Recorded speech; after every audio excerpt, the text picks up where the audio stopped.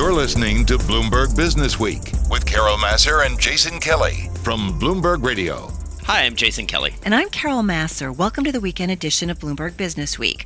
Over the next couple of hours, we're going to bring you some of the most important and informative coronavirus conversations that we've had this week on our daily radio show. And Jason, you know, we kicked off saying it's a new month, new quarter this week, and yet it's a quarter that's going to be all about the health, economic, and market impact of the virus. We talked with leaders from all walks of life, medicine, politics, telecom, and of course, the beaten down hospitality and restaurant worlds. Well, and this week felt different, I think, Carol, in the sense that we started to talk to people more and more about what's right now, but also what's next. And every single aspect of our lives has been changed and will be changed by this. And as you listen to this show, I think you're going to get a sense of that because, as you say, we talk to people in all walks of life, CEOs, retired generals, chefs, and, you know, all of their lives are changing. They're trying to adjust. And so getting inside all of these businesses, it was actually really, really interesting. Right. And let's remind everybody, Jason, that these conversations with leaders in their respective fields, it's happening in real time throughout our week as news concerning COVID-19 and its impact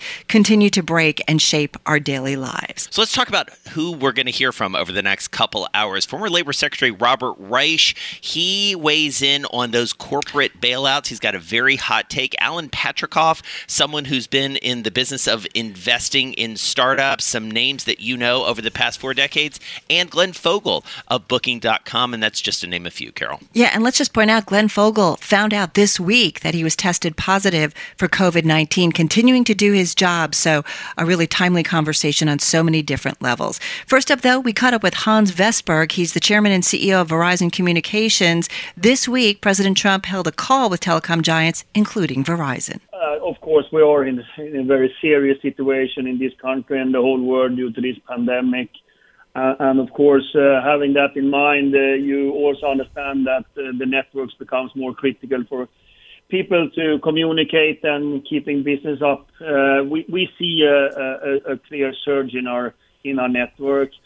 We see enormous a lot more of calls. I mean, we have today 800 million calls a day, which is twice as much as we would have on the Mother's Day, which is the biggest day of the year.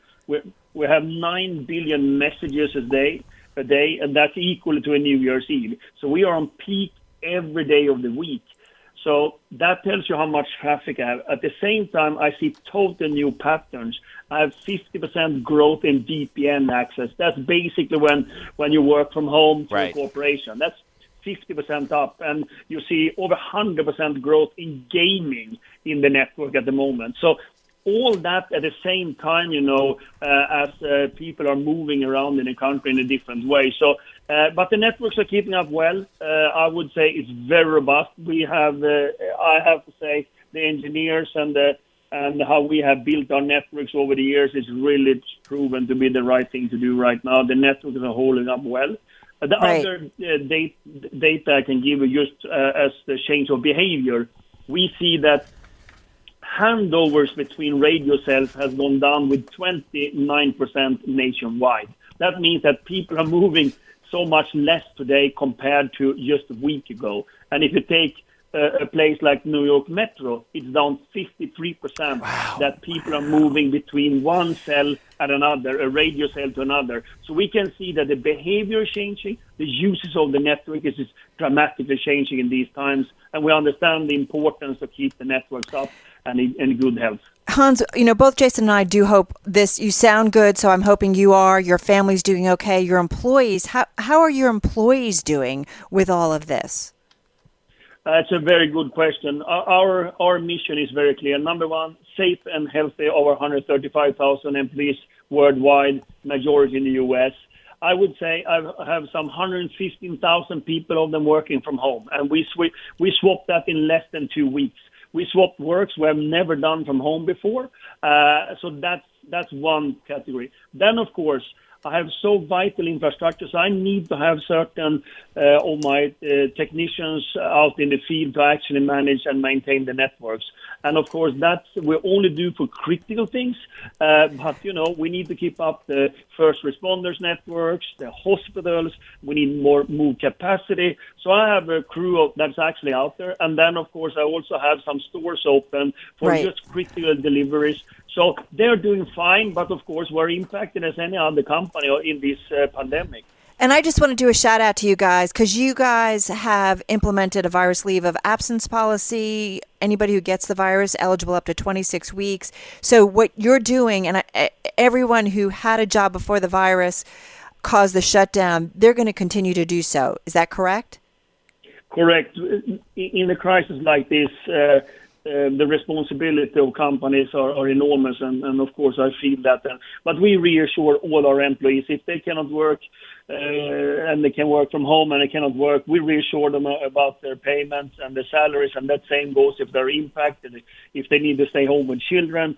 But we also understand that some of our employees at work, not working in an office and coming home, we are actually giving them tasks as well. And so we have an exchange of work. So you actually have something to do because it's also very, very dull to be home and not have anything to do. So we do that at the same time. And that's Verizon Chairman and CEO Hans Vestberg. And Carol, we caught up with Hans earlier this year under very different circumstances. We were talking about big sporting events. We were talking about 5G. Right. We were talking about the streaming wars. Obviously, his business dramatically changed. And as you said earlier in the show, he was with the president, at least telephonically, trying to understand what they need to do from an infrastructure perspective. Well, Verizon, one of the companies that has seen a surge in internet traffic. All right, you're listening to Bloomberg Business Week. Coming up, the CEO of Booking.com on how the coronavirus has impacted the travel sector. It's a business story for them, but it's also a personal story for the CEO of Booking.com. This is Bloomberg.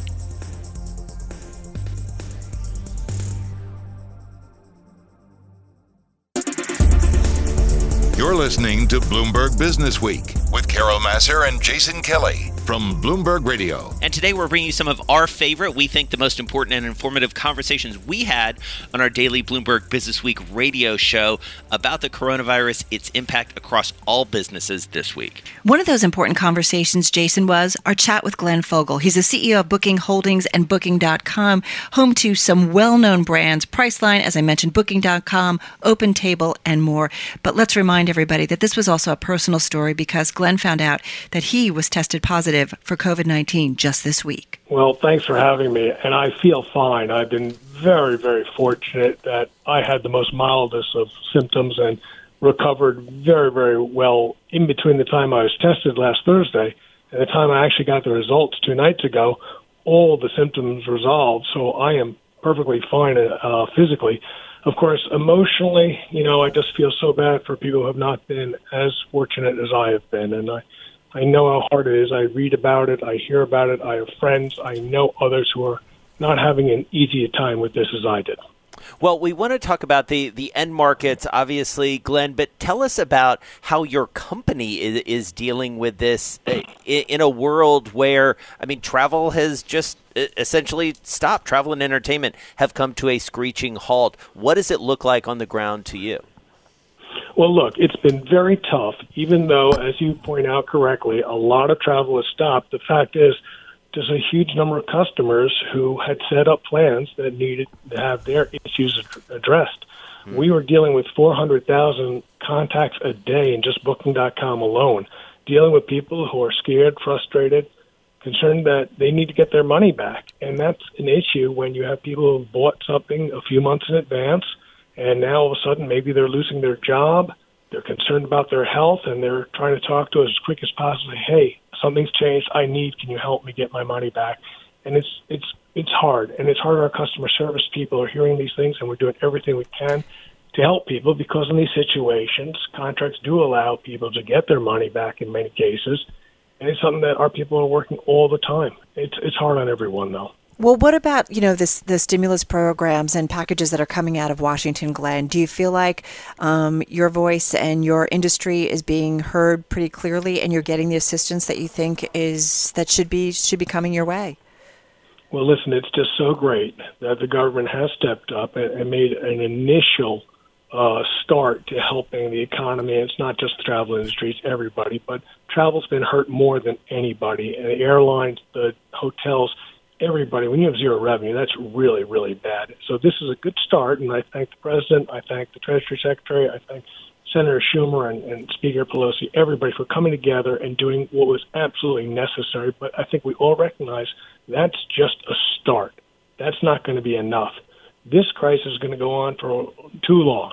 And we know during that time period we're going to need additional stimulus, we're going to need additional assistance, not just in the U.S., but around the world. So what does the industry look like when we get on the other side of this? You know, we've been asking this question of so many people, you know, how will the coronavirus pandemic change the world? I mean, you know, what will be the most important and, in your view, you know, underappreciated way that the world will be different when we get on the other side? Well, the first thing is it's not going to be like you switch you just flip a switch. It's not how it happens. What's going to happen is we're going to have domestic travel come back first. People feel better about traveling domestically, and I'm certainly sure people are going to start traveling by car more than planes to start off. Then you'll start seeing more and more people flying domestically. International, it's going to take some time. And the reason is you're going to have countries that are still going to be hesitant to want to have a reimportation of the virus that they've already done a good job of stamping it out. And they're going to put in a lot of checks. You're going to see fever checks in all airports that are going to try and catch if anybody's coming through who may be infected. And certain jurisdictions, they're going to ask you to download an app to track where you are because they want to know if you've come from another country. And if you turn sick, they want to know who have you been close to so they can then alert other people. So people may have to give up some of their privacy if they want to go to certain countries who are going to be a little more hesitant about letting people into their countries. So things will be different. But the thing that won't be different, people are still going to want to travel. I know that. People have always wanted to travel. They always will. We just have to get past this virus. And what about in the world of sort of entertainment and sort of people meeting with each other over meals and restaurants and things like that? Only got about 45 seconds left. How does that change, Glenn? Just our sort of more intimate day-to-day lives. Yeah, look, at the beginning, there's going to be distancing, no doubt, and they're going to say, I don't want to go to a big crowded concert, for example, or if you say, I don't want to be packed in with a bunch of people, I want to have some space. That's going to be just natural. But people's human nature does not change. And I know this because I know how many people after 9/11, on the September 12th, people said they're never going to get on another plane ever. And you know something, in a few months, they got back on planes. It's true. Same thing's going to happen here. People are going to go back, they're going to travel, they're going to go to open table, and they're going to get reservations, they're going to go dining. We're going to all be good again after we get past this virus, which will happen.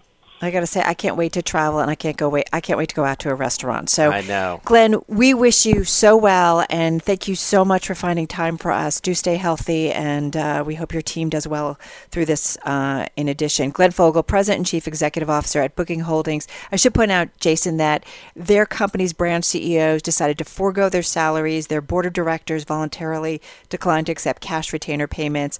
They've been cutting expenses and spending, so they've been really retrenching to get through this crisis. And that's Glenn Fogel. He is the CEO of Booking Holdings and Booking.com. And again, someone who we have gotten to know over the past couple of years. That business obviously so core for a lot of our listeners in terms of going on trips, whether it's business or personal. That industry has effectively shut down. And so how do you change course in a business like that? So glad we could catch up with Glenn. You're listening to Bloomberg Businessweek. Coming up, a conversation with David Massar, the chairman and managing partner of Advent International, also lead director of Lululemon. A great chat that you had with him. Looking forward to that. This is Bloomberg.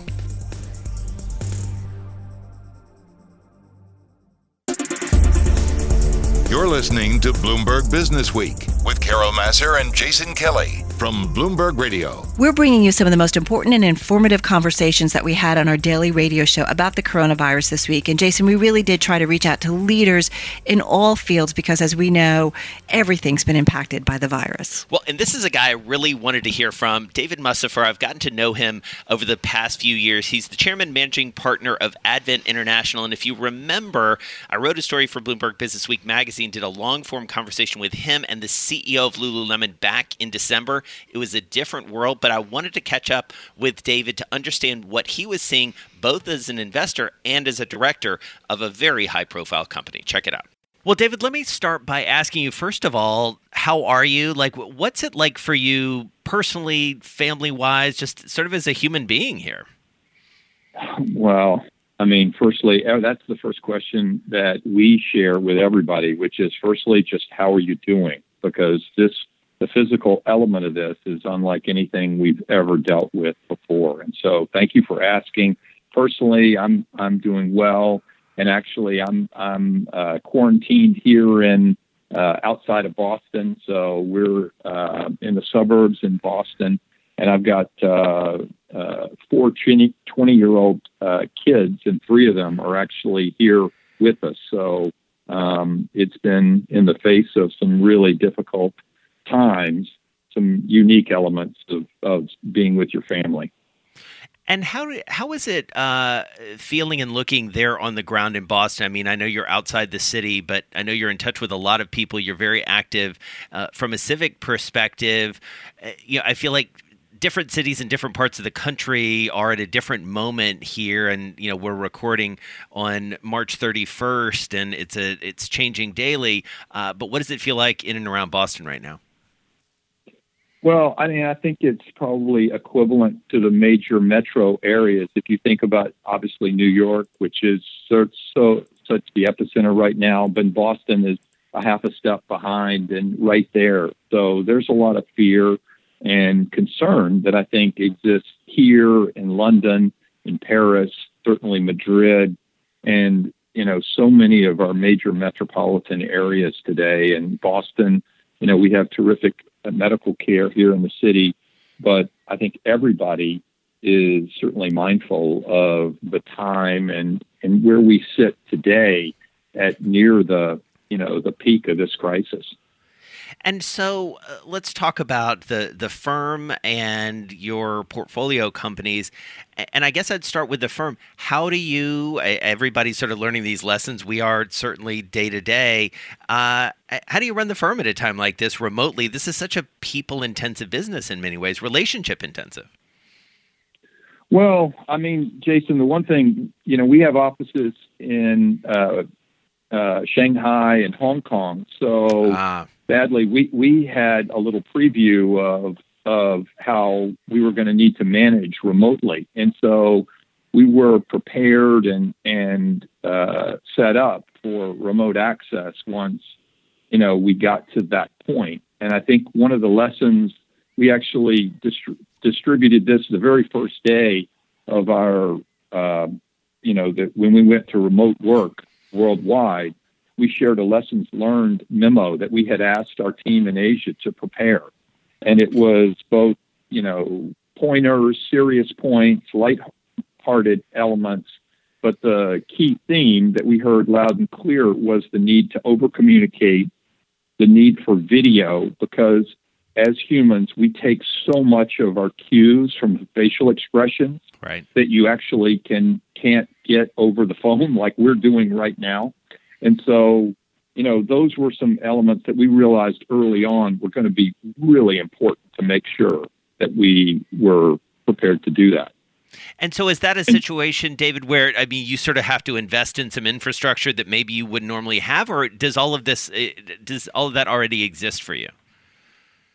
Well, I think the critical infrastructure that allows you to have access to, your data, as well as to have systems that you can use remotely, were the access points. But I think, like everybody, they're spending much more time in the video conversations. And so literally, just using WebEx and Zoom and a host of other resources like that have become the critical link. And that's David Massar, the chairman, managing partner of Advent International, and also the lead director of Lululemon. And Carol, I love the private equity guys in part because they have all these inputs, right? Right. And I think talking to the private equity folks, the venture capitalists, because they all have portfolios of companies that often are in different fields, it's great to get a feeling of how those companies are doing, especially at such a stress time like we are in today. And that's just a part of the conversation I had with David Massar. He talked more about what they are doing from a charitable perspective through their companies. That entire conversation, it's almost 30 minutes long. You'll want to dig into it. It is our Business Week Extra podcast this week. Check that out on your feed. You're listening to Bloomberg Business Week. Coming up, we hear from Stanley McChrystal, a retired 4-star Army general, about how cities can better fight the coronavirus. He's helping lead the fight in Boston. War footing indeed. This is Bloomberg.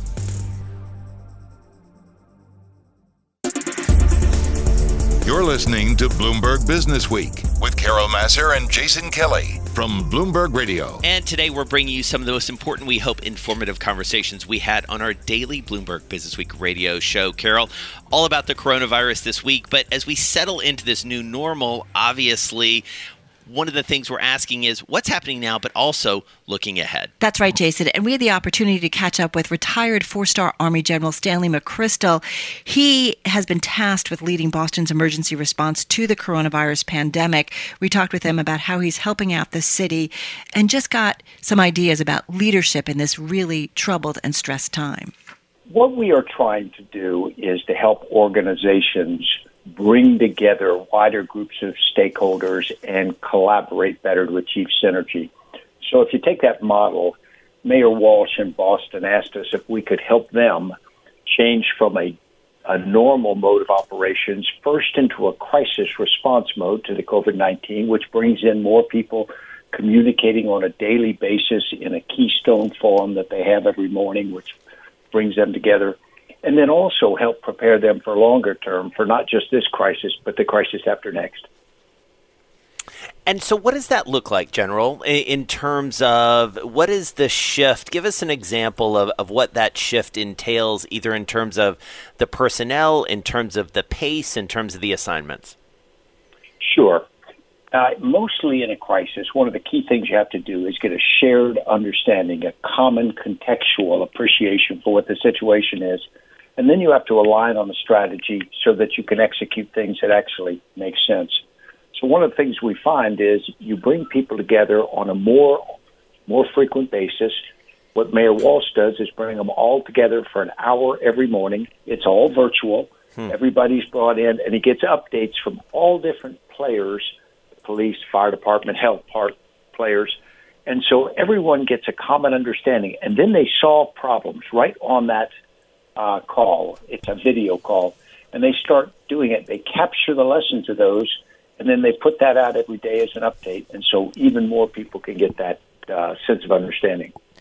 General McChrystal, last year in June, you and I talked at the Bloomberg Breakaway Summit, and we talked about leadership lessons that you've learned along the way and what CEOs can do to be more effective leaders. In today's environment, what advice can you give to today's political and corporate leaders? Because, as you know, a lot of criticism has been levied at our political leadership out of Washington, and I'm not looking to point fingers here, but, what have we learned that can be constructive about what mistakes were made early on and what can be applied now to get this under control? First off, thank you for speaking again, Carol. It was a pleasure to see you last year. I guess think about the threat we've got now. We've got an amorphous, viral enemy that is frightening. That's the pandemic, COVID-19. But we've also got the uncertainty of an economic shutdown of the economy, or at least temporarily so. So people are assaulted from multiple directions. Nobody really knows how to defeat a pandemic on their own. And, of course, we feel helpless when the economy changes so suddenly. So I think the first thing leaders have got to do is be straight with us. Get in front of us and tell us what is known. Give us the data in very candid terms. People can take that, and you will build credibility over time. Even when the truth changes as data is updated, it's okay if you come back and say, okay.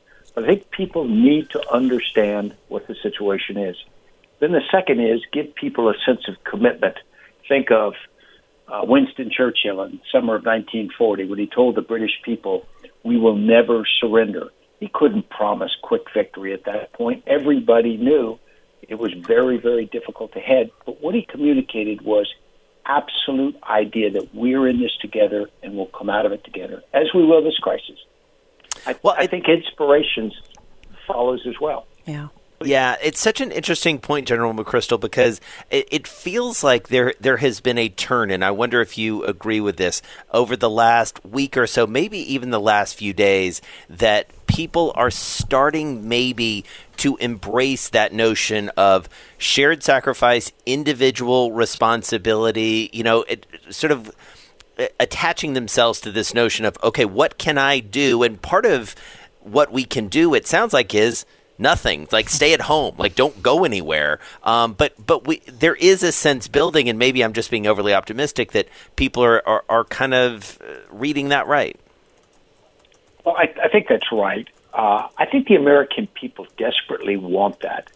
We really haven't asked the American people to go to war since World War II. Ever since that, we've always done limited. And even after 9/11, there was this brief period when we talked about we were all in this together, and then it kind of felt like pretty soon we weren't. So I think there's a hunger in the American people to do that. But it's going to take the idea that we're not fighting 50 separate state fights against COVID-19. We're fighting a national fight. And it's not a national fight. It's a global fight. I think the American people will respond dramatically if the leadership asks them to.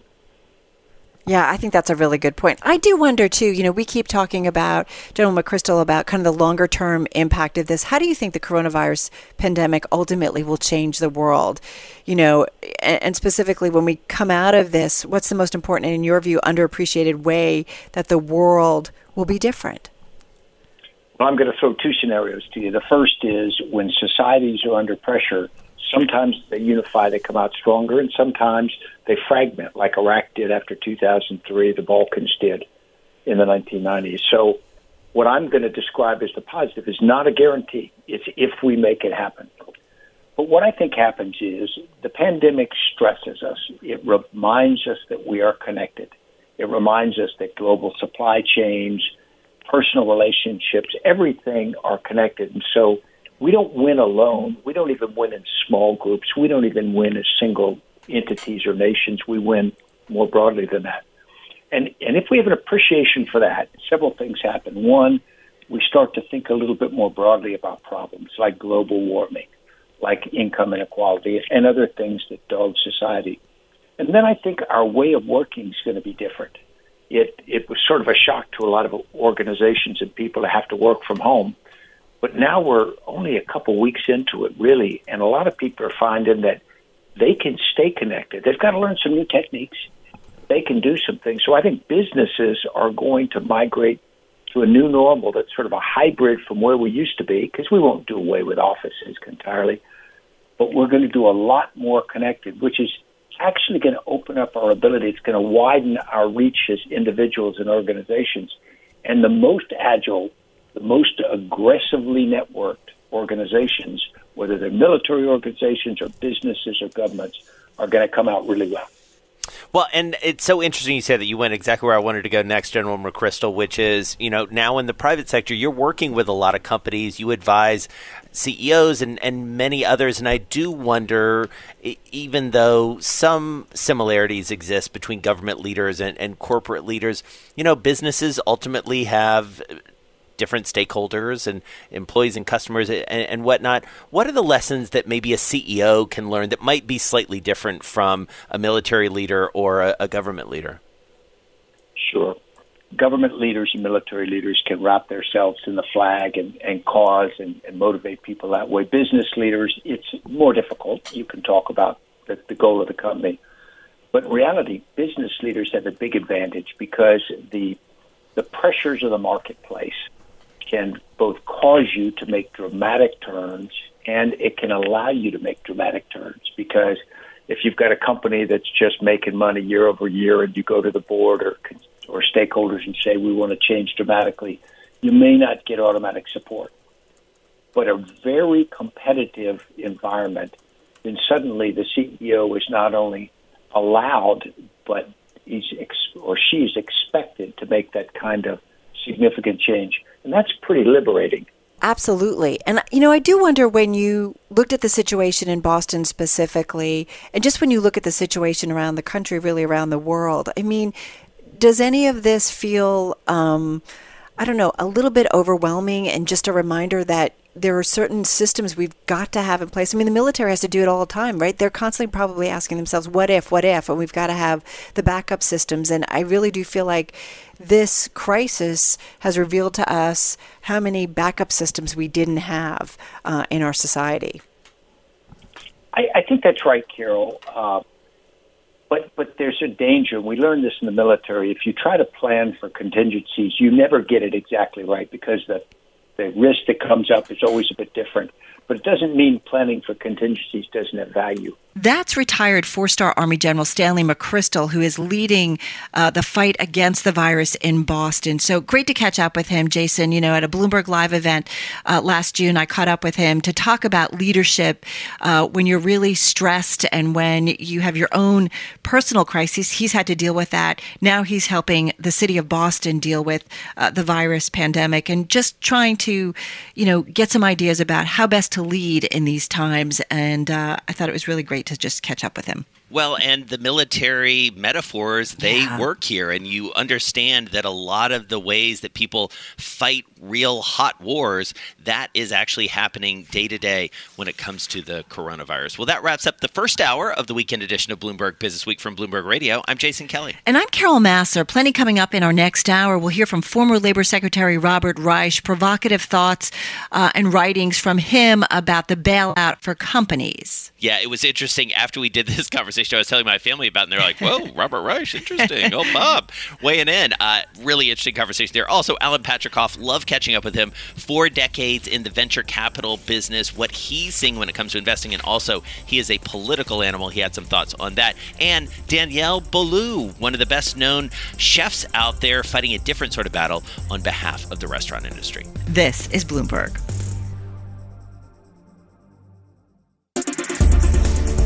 You're listening to Bloomberg Businessweek from Bloomberg Radio. Hello, I'm Carol Massar. And I'm Jason Kelly. Today, we're bringing you some of the most important and we hope informative conversations we had on our daily Bloomberg Businessweek radio show that runs 2 to 6 p.m. Wall Street time every weekday. Obviously, all about the coronavirus. But, right. Carol, we hope taking it a level deeper, understanding where we are now and where we may be going. That's right, Jason. So many of our conversations were talking about what our world is like when we get on the other side of the virus. And we actually talked about that with Alan Patricoff, an early venture capitalist. He helped build and grow such companies as AOL, Office Depot, Apple Computer.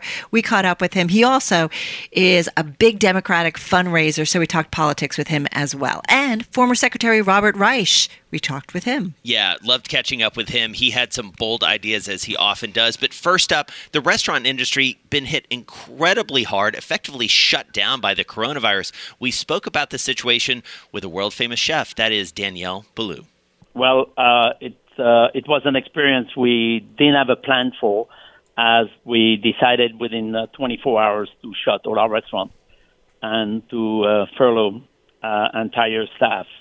And, of course, it's devastating because we think we have to do it. We do the right thing. And I was one of the first to close together with the Bernardin and Danny Meyer. We didn't talk to each other, but we made the same decision the same day to shut all operation within the Friday the 13th of March. And then following that week, of course, everybody had to close after that.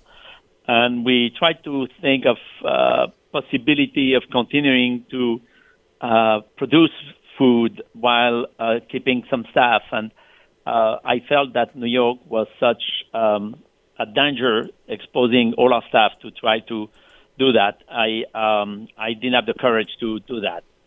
And does not mean we will not do it soon as New York gets a little bit better, for sure. But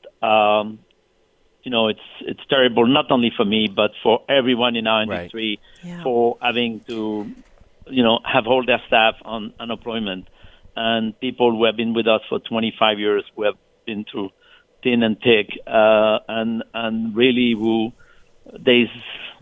have a lot of hope because we are doing things such as we did a charity called Hand in Hand with Danielle Boulou Foundation, where we raise money for our staff. And today we had our first meetings for distribution, and we really already helped 50 people today. but 50 of our staff, that's not all, but at least it's the immediate need, and for the one who are really in hardships and need to start to pay some bills or medicals or family or food. And we continue to raise money and we continue to support them.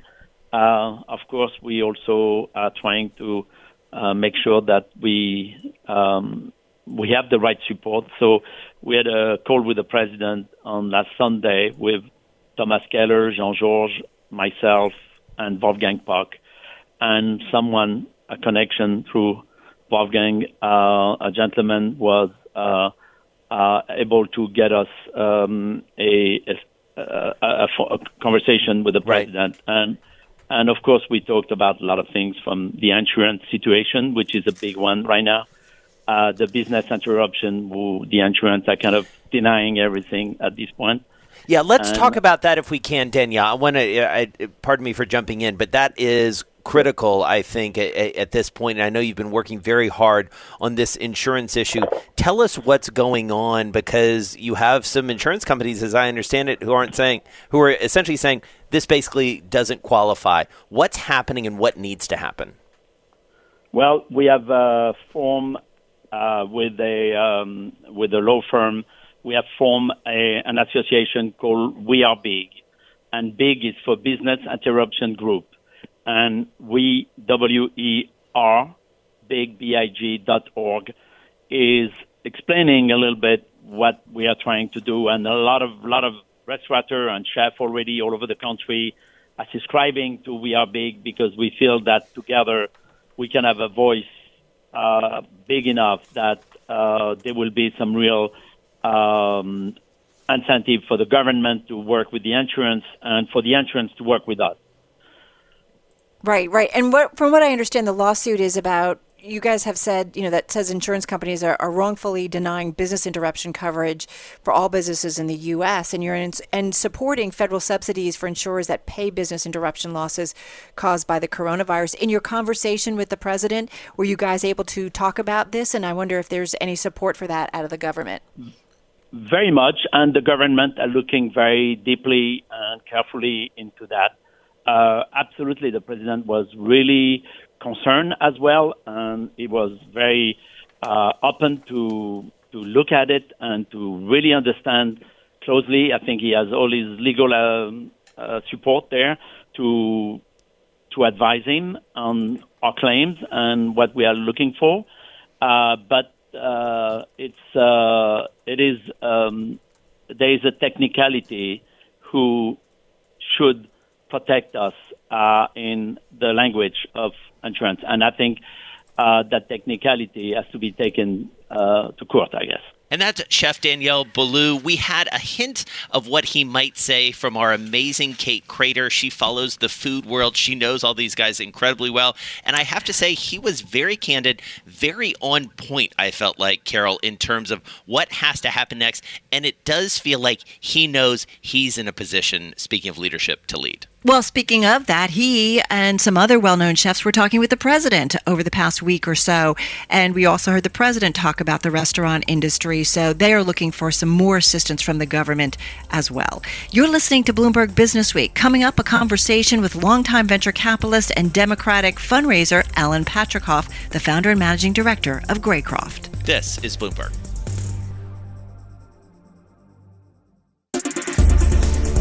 You're listening to Bloomberg Businessweek with Carol Massar and Jason Kelly from Bloomberg Radio. We're bringing you some of the most important and informative conversations that we had throughout the week on our daily radio show. Of course, all of it related to COVID-19, Jason, but it was talking about where we are in the world today, but also starting to look about what happens when we get out of the pandemic and what does our world look like. Well, and this is where it helps to talk to people who can give you some perspective, and no one has that like Alan Patricof, 40 years as a venture capitalist, now the founder and managing director at Graycroft. Check it out. Well, listen, it's very obvious. This has been, I think, I don't know how you can call anything less than devastating to certainly small, growing businesses. To the companies that are larger, the IBMs, the Microsofts of the world, they can withstand it. Apple, people with great balance sheets and lots of cash on hand, they'll be, they'll weather this fine. The real challenge is to the smaller companies, even small below the venture capital level, the local businesses with small shops and small, whether they're industrial type companies or retail or consumer service, they're all being severely affected.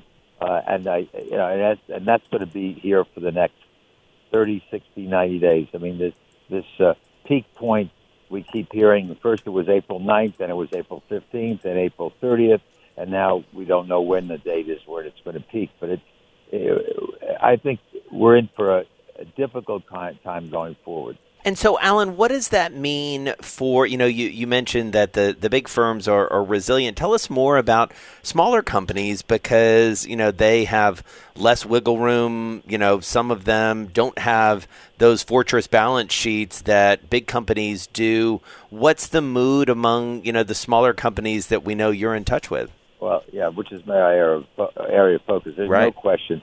Smaller companies are in a very disadvantageous position.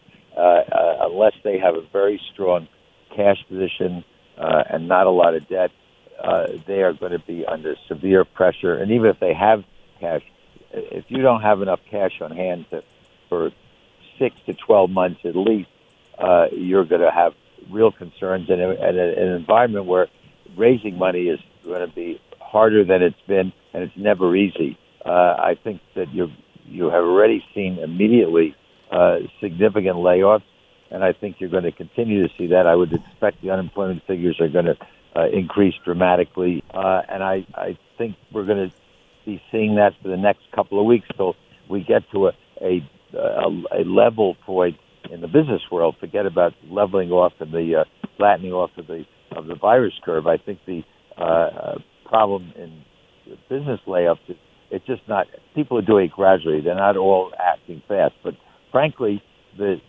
secret to staying alive here is to take quick action and to not sit and contemplate and study the problem too long. I think that one has to get a business in a financial shape very quickly, and which means cutting your expenses and realistically reassessing what your revenue expectations can be in this environment, and which customers you have are going to survive, who is going to pay you, and managing your cash.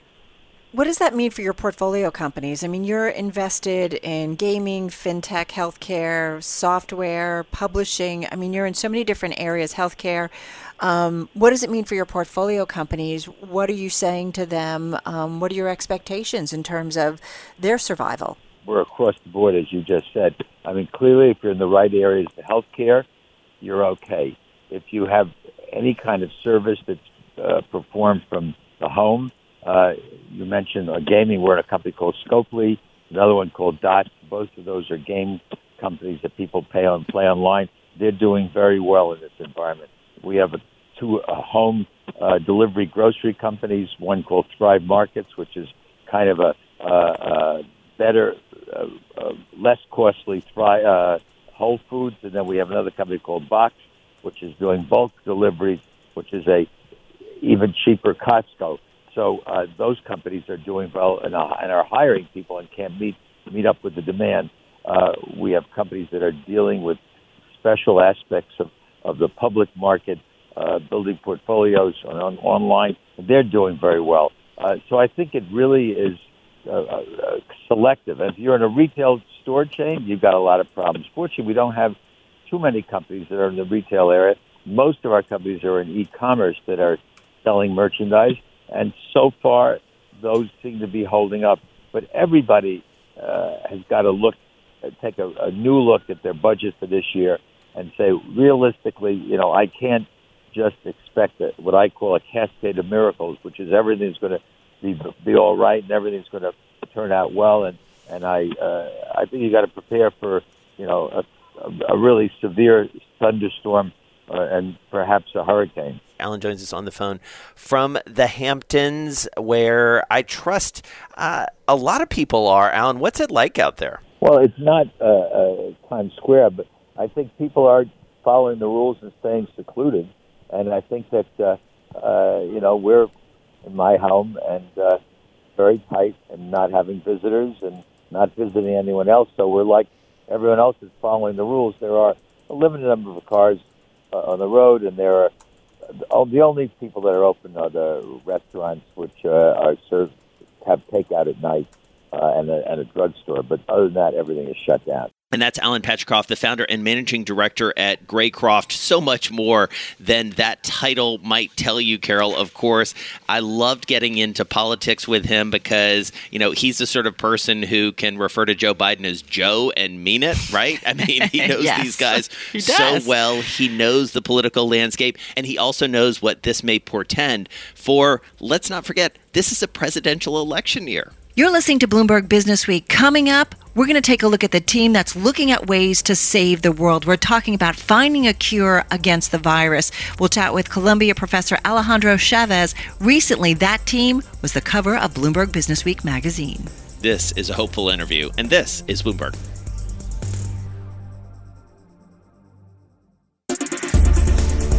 You're listening to Bloomberg Businessweek with Carol Massar and Jason Kelly from Bloomberg Radio. And today we're bringing you some of the most important, we hope, informative conversations we had on our daily Bloomberg Businessweek radio show, all about the coronavirus, of course.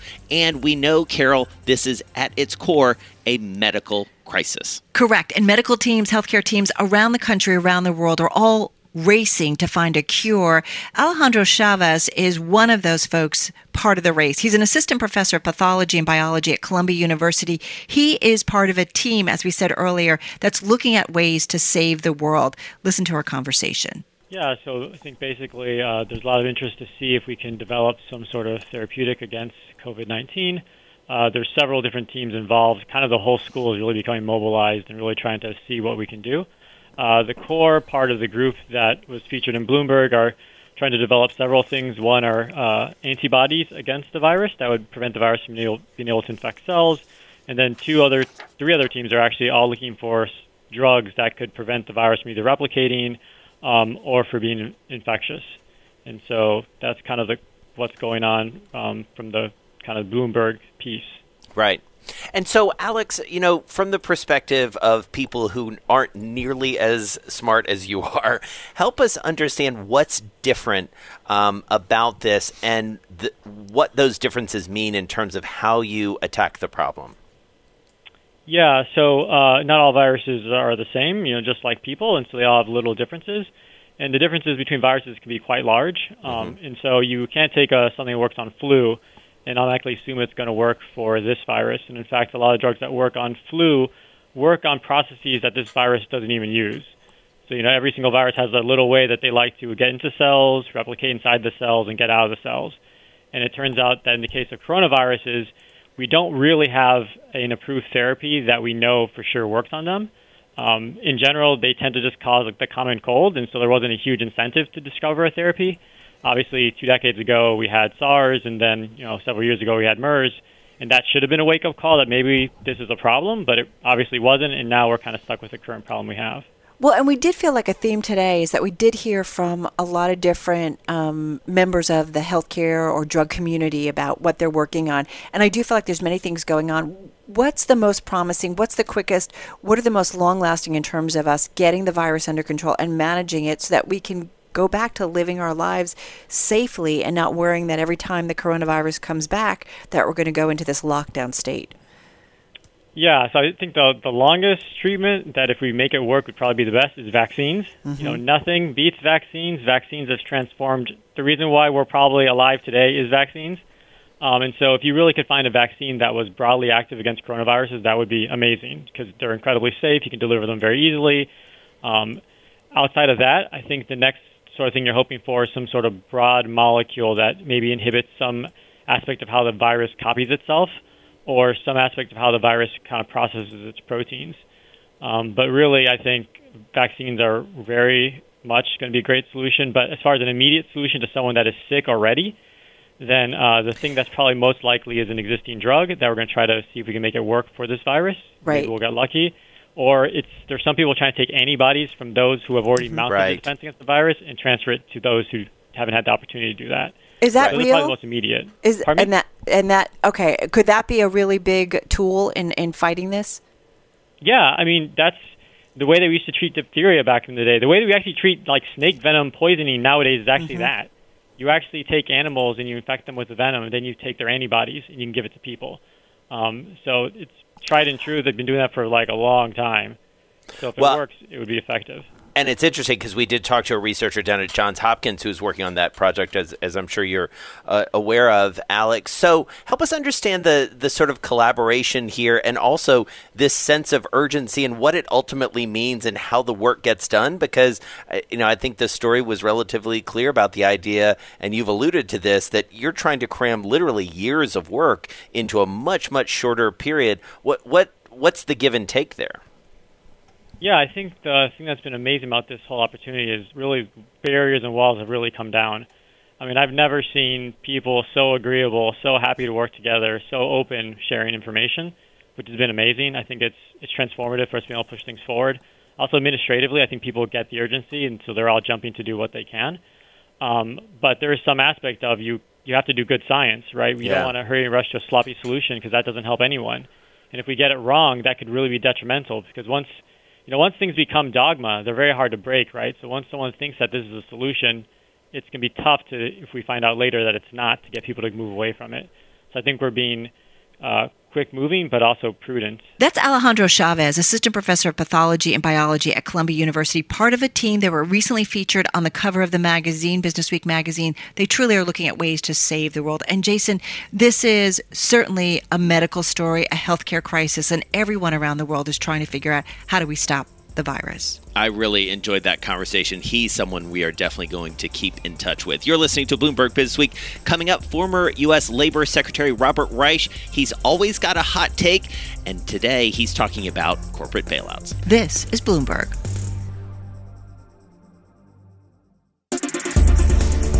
You're listening to Bloomberg Businessweek with Carol Massar and Jason Kelly from Bloomberg Radio. We're bringing you some of the most important and informative conversations we had on our daily radio show about the virus this week. And we did this, of course, Jason, as the news continued to unfold. Right. And we were so eager and excited to catch up with former Labor Secretary Robert Reich. He's now a professor at UC Berkeley, but still keeping a very close eye on politics and policy. He's got a new book out, and he has a take specifically right now about corporate bailouts. Well, we need all of the taxpayer money we possibly have right now for individuals. That bill that was signed into law, it provides $1,200 per person, just a one-time payment. Now, I don't know how many people listening to this program can get by for very long on $1,200. The typical American earns about $1,000 a week and has expenditures that are just about that much per week. But $1,200 is not going to extend nearly far enough in this pandemic, which is estimated to be 2 months, 3 months, possibly even 4 months. On the other hand, we agreed, or at least provided in that bill, for $500 billion of bailouts to very big companies, including airlines and Boeing and a lot of other big companies and industries. Here's the issue. I think we should have learned this in the big bank bailout of 2008. These companies have been in bankruptcy many times before. They know how to use the bankruptcy laws to get to reorganize their debts. It's not as if they have no collateral. They have a lot of assets.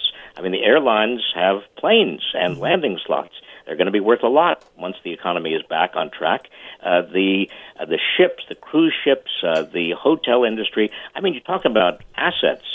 These organizations, these corporations have very, very large assets, and yet individuals have a great need right now. So I'd say rather than bail out companies, let's bail out people. If there is going to be a fourth coronavirus relief bill coming up, and it looks like there will be, let's focus it on people rather than on corporations. Well, and I want to talk to you about that fourth bill because it's going to include some infrastructure. I really want to get your thoughts on that, Bob. But before we get to that, I do want to ask you, because I think this speaks exactly to what you write about in your book. I mean, clearly part of what's going on here is the system is set up to do exactly what you described as the wrong thing in many ways, which is companies have an inordinate amount of power and influence in Washington to get that $500 billion, right? Exactly, and that's the problem. Now, you would have thought in times of national disaster, emergency, certainly in wartime, all of those old power relationships are suspended, and companies understand, and the government understands, that we've got to make the first priority human beings and safety. But this time around, we didn't quite get there. Now, there are some things in the bill that are good. Unemployment insurance, $600 over and above the unemployment people are eligible for. That's a step in the right direction. But if there is a fourth bill, let's just not worry about big companies. Let's worry about small businesses and individuals and families. They're the ones that need the help. Well, and you know what's interesting, because we've been having this conversation, Bob, with a lot of our guests here, and some say, well, you can't let these companies go down. You know, who could have guessed this black swan, right? Nobody could have been prepared for it. I mean, what do you say to them? And these folks will also say, you know, these companies employ a lot of workers, so by taking care of these companies, we're taking care of the workers. What's your response?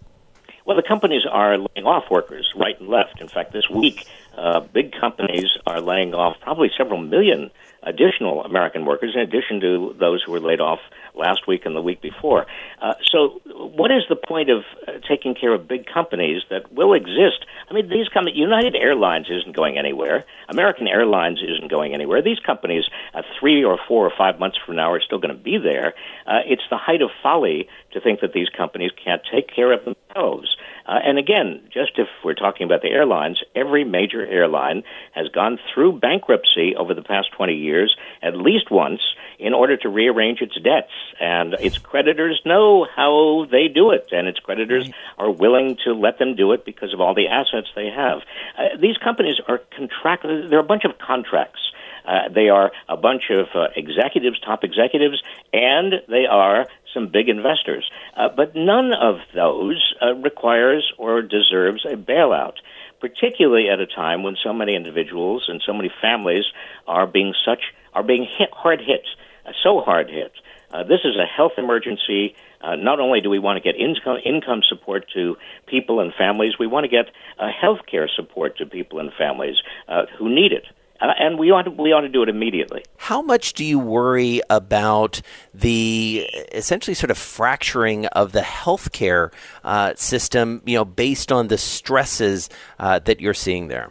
Well, I'm very worried about it, as we all should be, because all the reports we're getting from all over the country is that our healthcare system is already at capacity, if not over capacity. In places like New York, we're finding hospitals just can't deal with all of the people who desperately need help, ventilators and ICUs, and even people inside the hospital, nurses, orderlies, doctors that can't find the protective equipment that they need.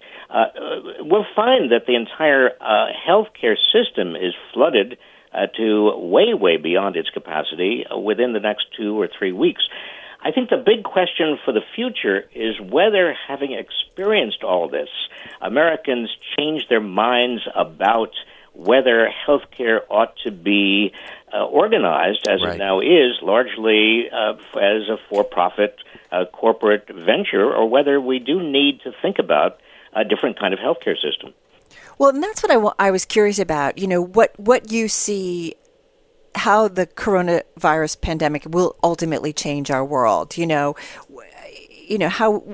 we get emerged from the immediate crisis, what's the most important, in your view, underappreciated way that the world will be different? Well, if you look at how wars have changed public attitudes in the United States, and I'm thinking particularly of the Second World War, America was able to accept certain kinds of changes that really the country didn't want to accept before. And that's true also of the Great Depression. It's because of the Great Depression that we were able to institutionalized Social Security, something that we would not have had the political and social capacity for accepting. The same thing with Medicare. After the Second World War in 1965, Medicare was again something that, although it's very popular now, as is Social Security, at that time we accepted it because we felt like we were all in this together. We had emerged from not only the World War II, but also the Korean War and the Cold War. We were still in the Cold War. We were all in it together. I think that after this pandemic, it is possible. Now, I hope I'm not looking at it through too rosy-colored glasses, but I think it is possible that we may understand that, at least with regard to minimum safety nets and minimum health care, we need to do much more for our country and each other than we are doing now. We can't ever afford to find ourselves so unprepared and so lacking in the basics. The richest country in the world can't even make sure that all of its people are safe. That makes no sense.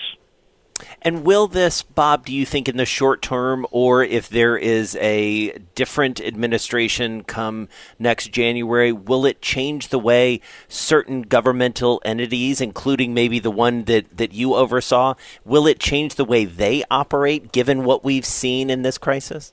Well, let me say this. It's hard to know, obviously, Sure. what's going to change and what's not going to change. But I think Americans as a whole are gaining a deeper appreciation of how important government is. Yeah. And when government does not really function as it should, most of the time, for most of us, it's just an irritation.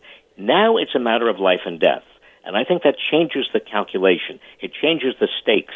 And people emerging, Americans emerging from this we may say to ourselves, now again, there's no guarantee, but we may say to ourselves, we really do have to have a government that works well, that functions well. We cannot have leadership and people in responsible positions that don't know what they're doing. We've got to have a public health system that is the best in the world. Why not? And that's former Labor Secretary Robert Reich. Really excited to catch up with him. And not surprisingly, Carol, he has some very specific opinions, but also some solutions. And I really appreciated that about what we might be thinking about next, because let's be honest, the stimulus, the government reaction, it ain't over. And that wraps up the weekend edition of Bloomberg Businessweek from Bloomberg Radio. Thanks so much for joining us. I'm Jason Kelly. And I'm Carol Massar. Be sure to tune into Bloomberg Businessweek Radio live Monday through Friday starting at 2 p.m. Wall Street time. And if you can't catch us live, get our daily podcast wherever you download your podcasts. You can also watch the show live on YouTube. Just search for Bloomberg Global News. And get the latest edition of the magazine on newsstands now. We'll be back next week at the same time. This is Bloomberg.